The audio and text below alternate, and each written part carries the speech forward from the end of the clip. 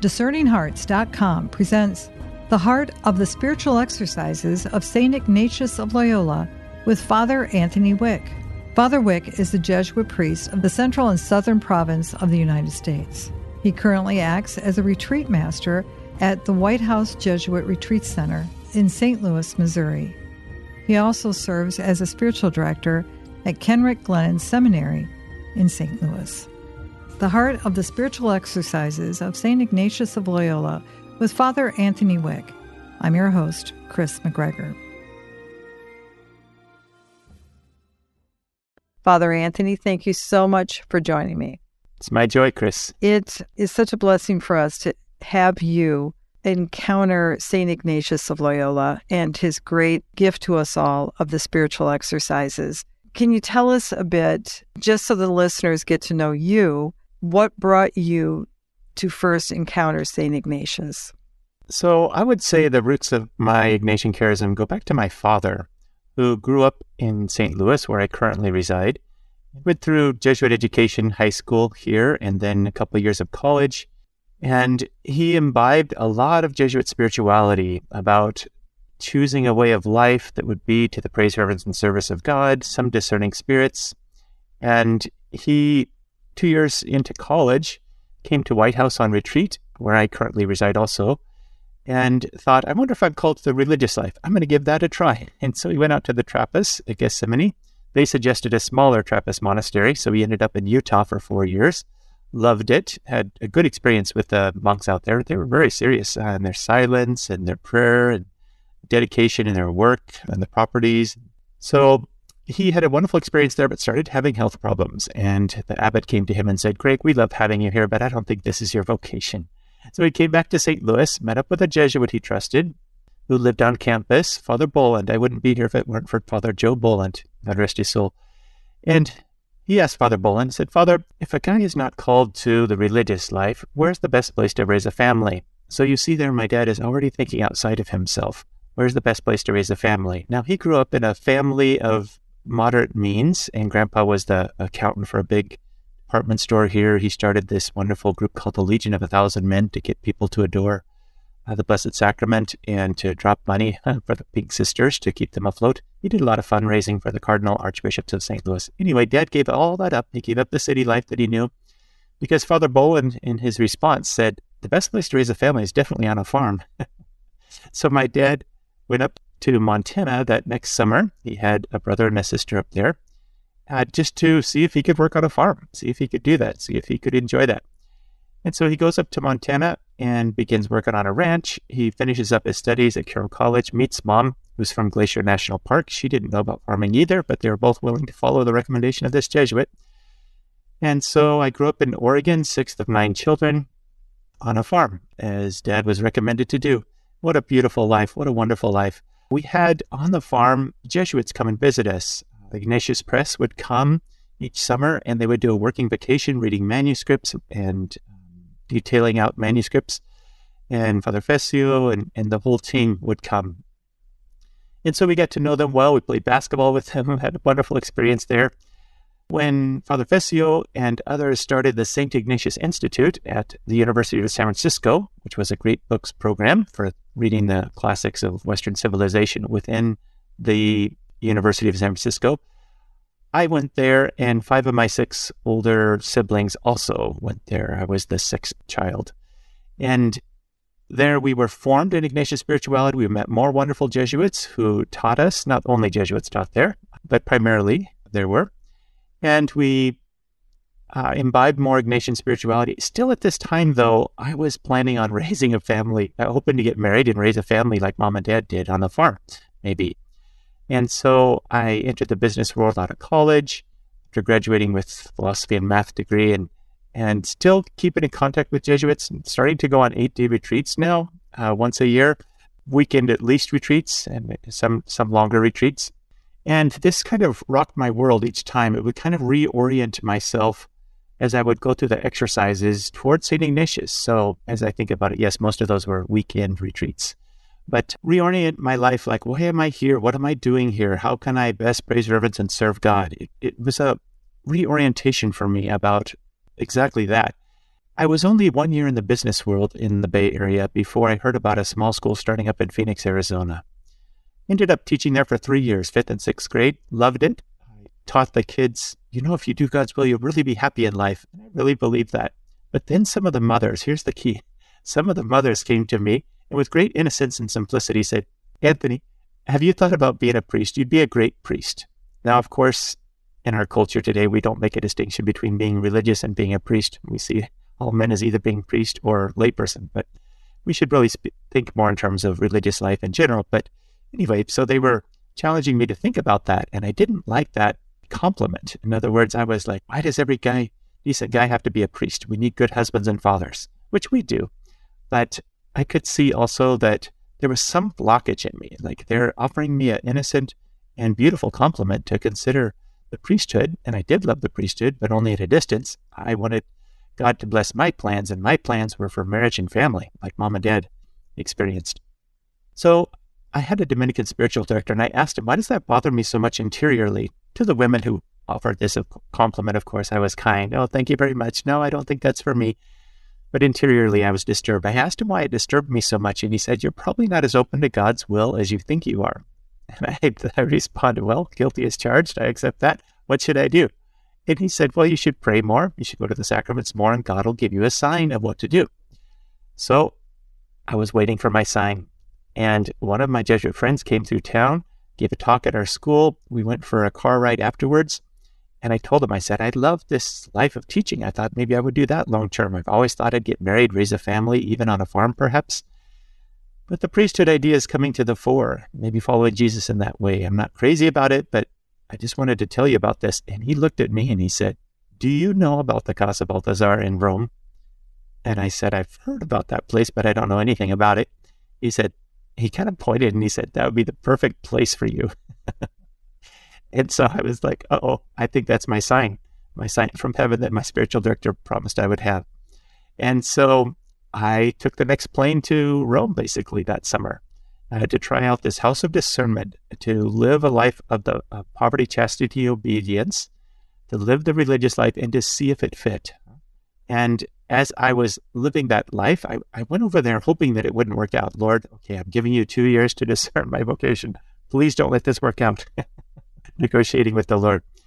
So during those 2 years, what fundamentally happened? Well, I realized I had a lot of rough edges, what Ignatius calls inordinate attachments, things I was clinging to, my way of doing things, my frustrations, my way of trying to get God to come to my way of seeing and acting.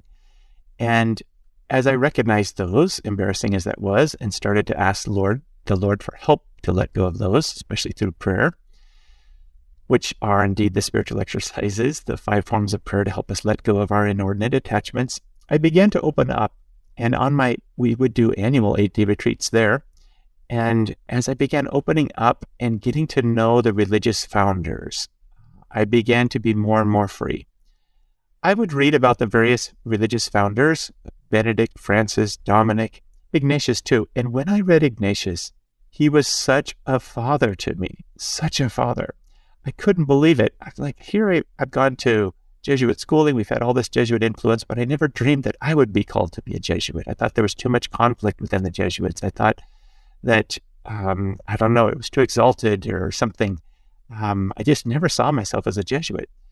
And as I got to know Ignatius and pray to him and speak with him and read his letters, we have more extant letters from him than any other 16th century personage, bar one, and read his letters. They just spoke to me so deeply. So I was beginning to realize that he was choosing me. And perhaps that's true, Chris, that in the spiritual life, the saints choose us even more than we choose them.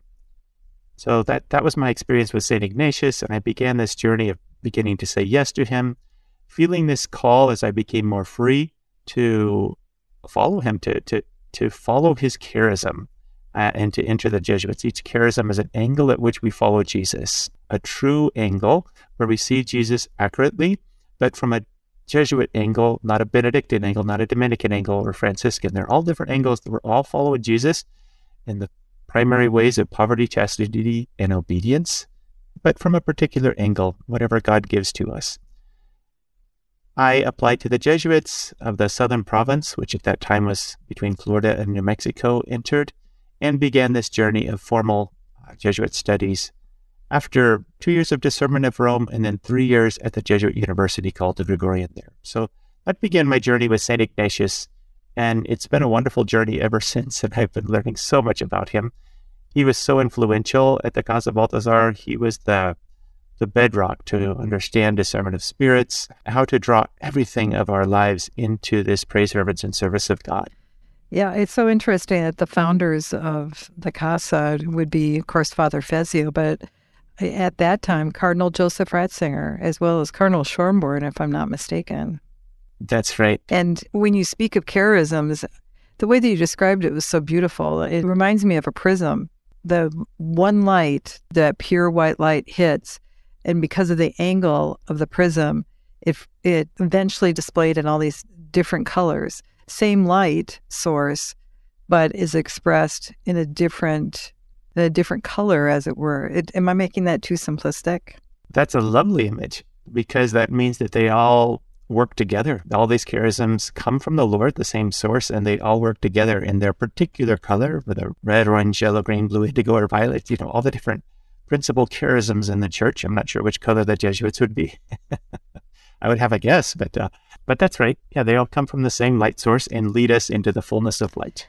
It needs to be said, doesn't it, though? Because it has that same source, it's meant to, whatever the charism is, to help feed the world and to help feed souls, to bring them to the source, the light. And I'm speaking capital L, the Lord, to bring them to Christ by that particular approach. And for St. Ignatius, we can't say that it was just for those who have a Ignatian spirituality or a Jesuit calling.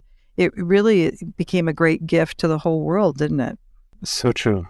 So true. Yes, these are the ways that, so God calls us to himself, and these are the ways that we are, whether we're lay or religious, we're enamored with the Lord. And these particular aspects of Jesus are enamoring for us. They just call us out of ourselves. This is each person kind of finding their own charism, reading different saints and noticing which saints really speak to them and draw them into the heart of the Lord. So nothing replaces that personal encounter, that real encounter with Jesus. So all saints lead towards that, and all charisms lead towards that too. It'll come under the rubric, though, of there'd be a certain aspect. It's something about the Carmelite charism or the Franciscan charism that really speaks to us of who Jesus is. It really enlivens us, fills us with life. We'll return to the Heart of the Spiritual Exercises with Father Anthony Wick in just a moment. Discerning Hearts provides content dedicated to those on the spiritual journey. To continue production of these podcasts, prayers, and more, go to discerninghearts.com and click the donate link found there, or inside the free Discerning Hearts app to make your donation. Thanks, and God bless. A prayer of St. Ignatius of Loyola. Take, Lord, and receive all my liberty, my memory, my understanding, and my entire will, all that I have and call my own. You have given all to me. To you, Lord, I return it. Everything is yours. Do with it what you will. Give me only your love and your grace. That is enough for me. Amen.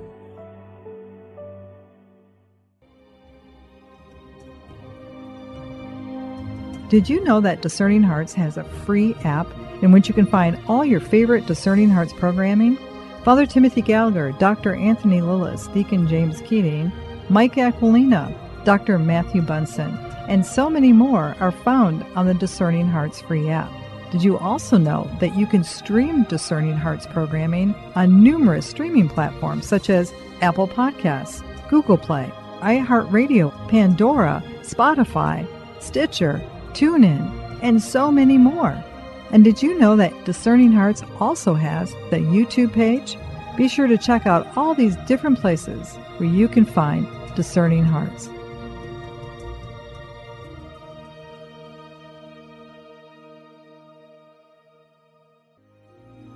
We now return to The Heart of the Spiritual Exercises of St. Ignatius of Loyola with Father Anthony Wick. And as you said, that these saints very often, I believe it's totally true too, we don't choose them, they choose us. And to be chosen, particularly by St. Ignatius, it really speaks of that fatherhood, of the guidance, the patrimony, the paternal caring that he would have for you as a son in this quest that you have. Yes. So each father, this is a good image of a father. St. Paul says all fatherhood comes from God the Father. And some of us have really not had good fatherhood examples. Everyone has a dad, but you don't necessarily have a father when you grow up, a biological father. But St. Ignatius is such a spiritual father.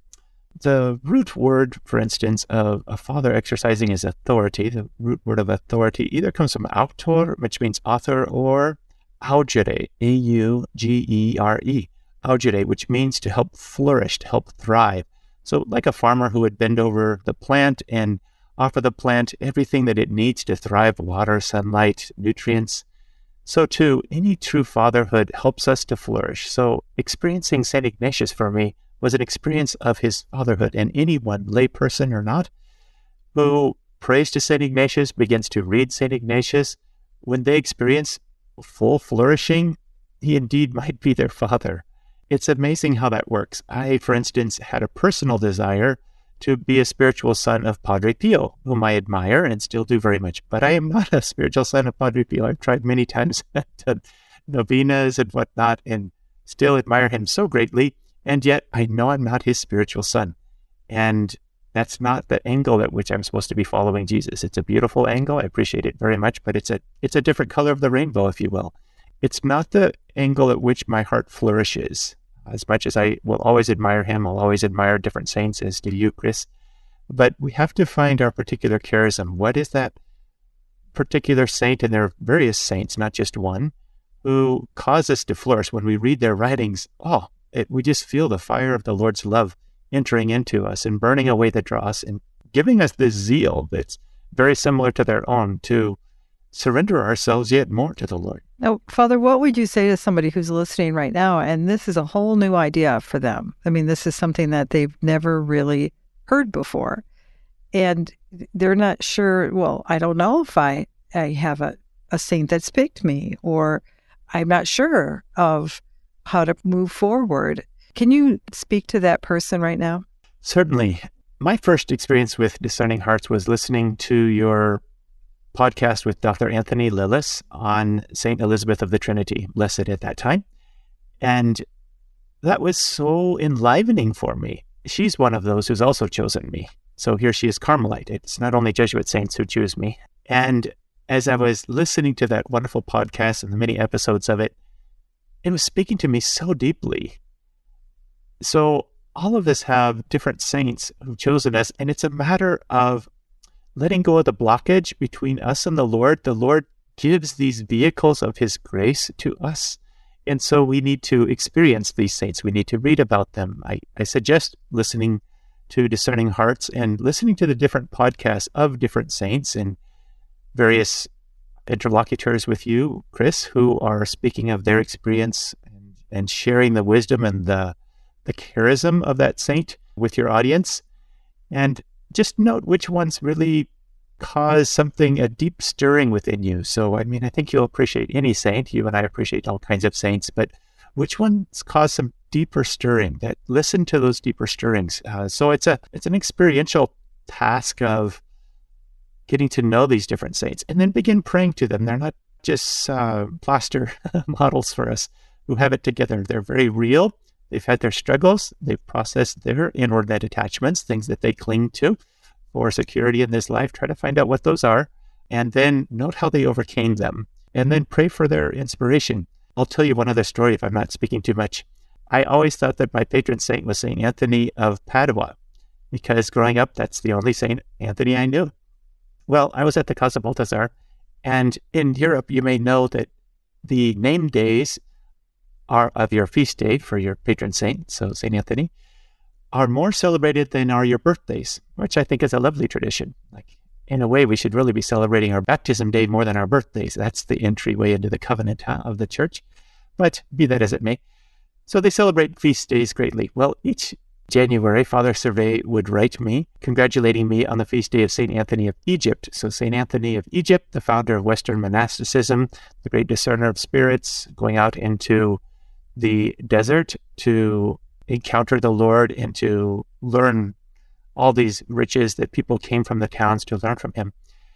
So I corrected Father Servet, and I said, I think I'm St. Anthony of Padua. And so he said, sorry about that. And then the next January, he would write me again in January. And I said, I think I'm St. Anthony of Padua. And then at one point, so he kept making this mistake of greeting me for St. Anthony of Egypt's feast day in January. And so I went to him once. I was like, I wonder if you could be insightful, though. I wonder if St. Anthony of Egypt could be my patron saint. I just presumed all my life that it was St. Anthony of Padua. He said, well, do a novena to each saint and note which saint responds. So I did that. And you can guess what my answer is going to be, St. Anthony of Egypt. I love that. And it's not that you can only have one. It's kind of like love. Love doesn't divide, it just multiplies. And their interaction in our life is really a gift from the Father, his great love for us to kind of guide us, isn't it? Yes.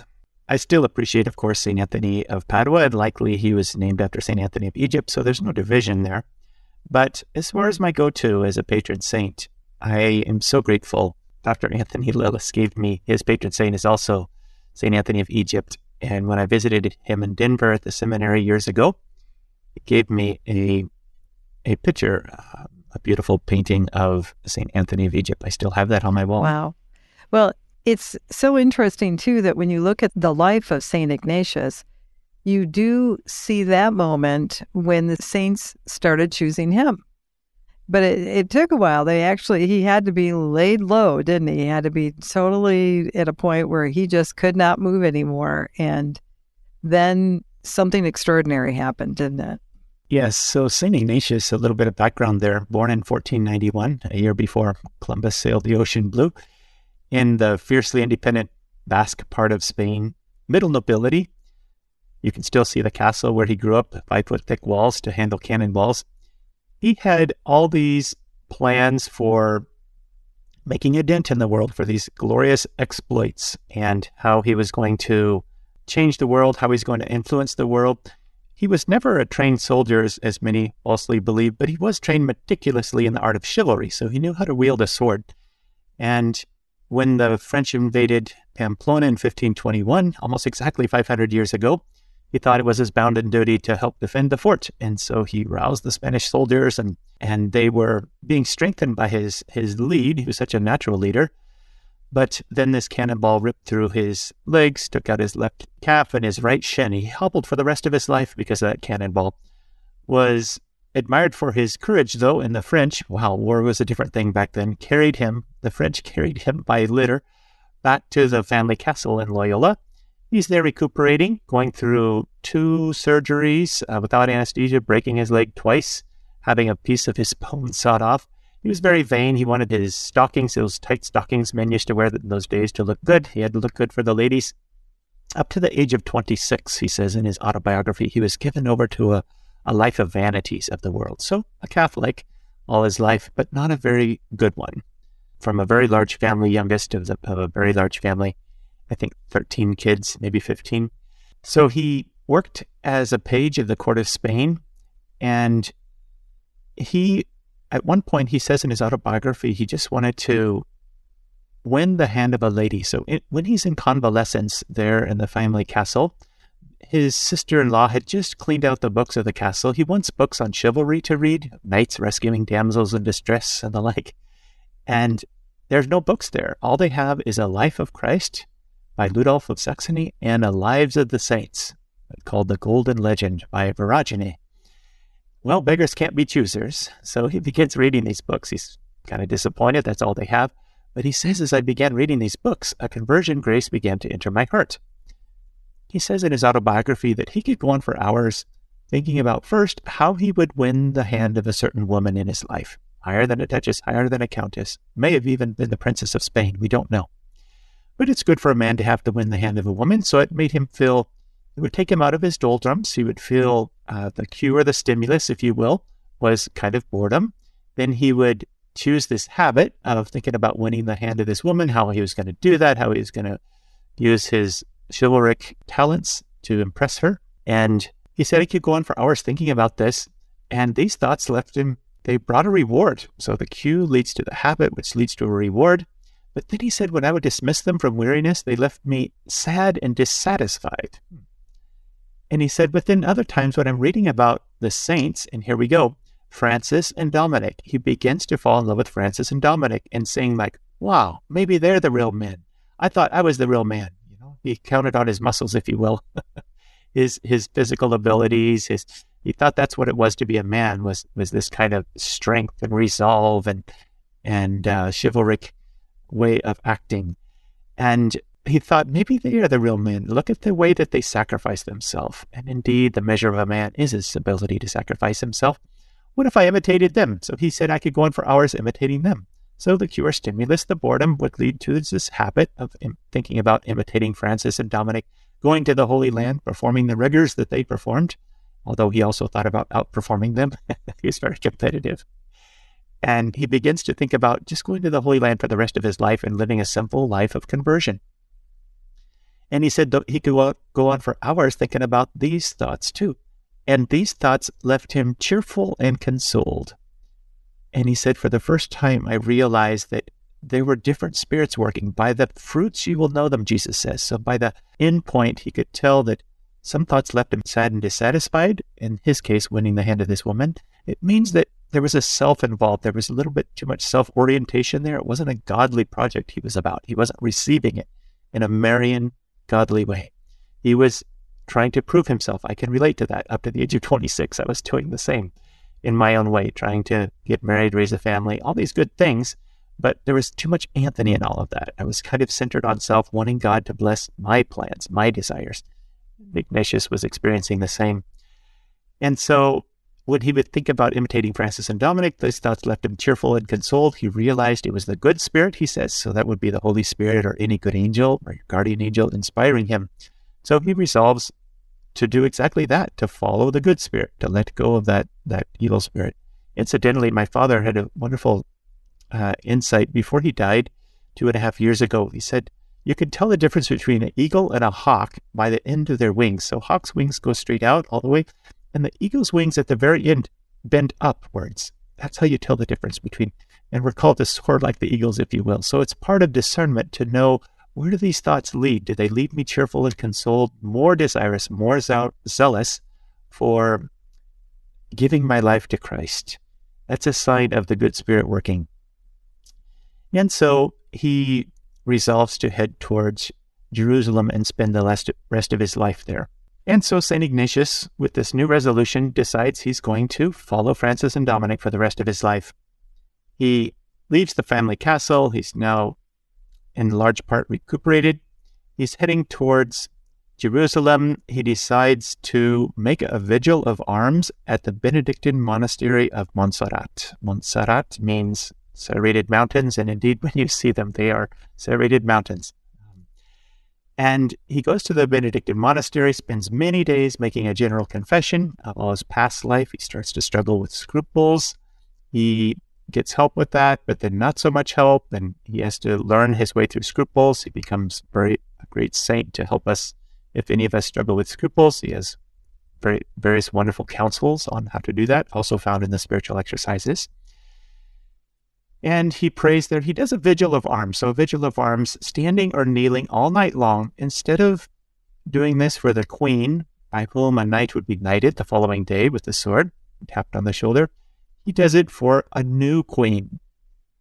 Understand how much he's learning to turn his life over to spiritual things. And he sees in the Blessed Mother a true woman who desires his all, who desires all of these exploits that he's been planning for an earthly woman to be her own. And so there in front of that lovely statue of Montserrat, which you can see today, beautiful sitting Madonna, black Madonna with a black child, a beautiful black statue. He does this vigil of arms all night long, standing or kneeling. As dawn comes, he leaves his sword there. He goes outside. He finds a beggar.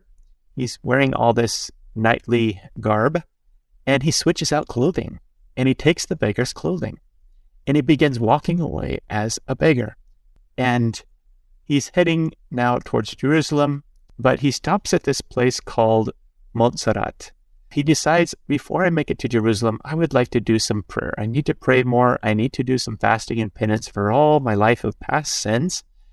And here's a cave. Here's a little cave overlooking the Cardonner River, and I think I'm going to stay here for a couple of weeks. Well, he has no idea what he's in for. The Lord is going to be bestowing upon him a whole cataract of mystical graces. And those 2 weeks become 10.5 months of mystical graces and various experiences and visitations of the Blessed Mother.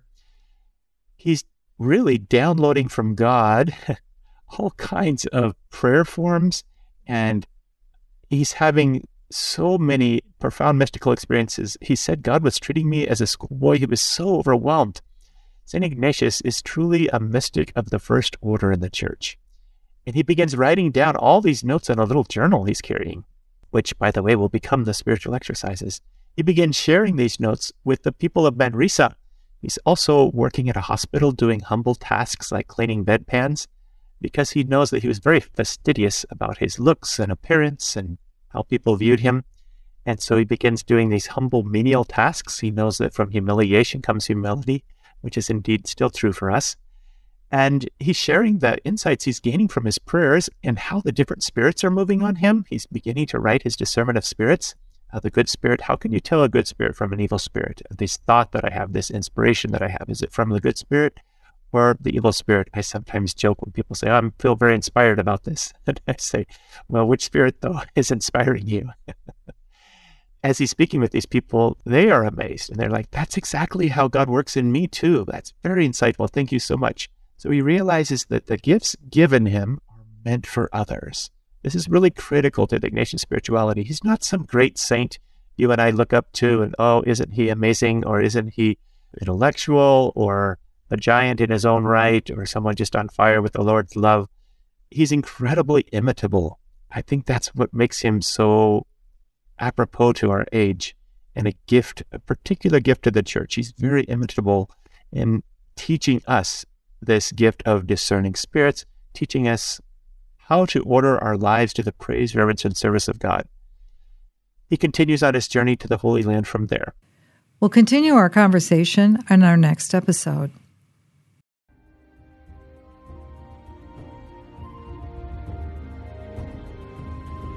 You've been listening to The Heart of the Spiritual Exercises of St. Ignatius of Loyola with Father Anthony Wick. This episode, along with hundreds of other spiritual formation programs, visit discerninghearts.com. This has been a production of Discerning Hearts. I'm your host, Chris McGregor. We hope that if this has been helpful for you, that you will first pray for our mission, which is to offer authentic and rock-solid spiritual formation freely to souls around the world. And if you feel us worthy, please consider a charitable donation, which is fully tax-deductible, to help support our efforts. But most of all, we hope that you will tell a friend about discerninghearts.com and join us next time for The Heart of the Spiritual Exercises of St. Ignatius of Loyola with Father Anthony Wick.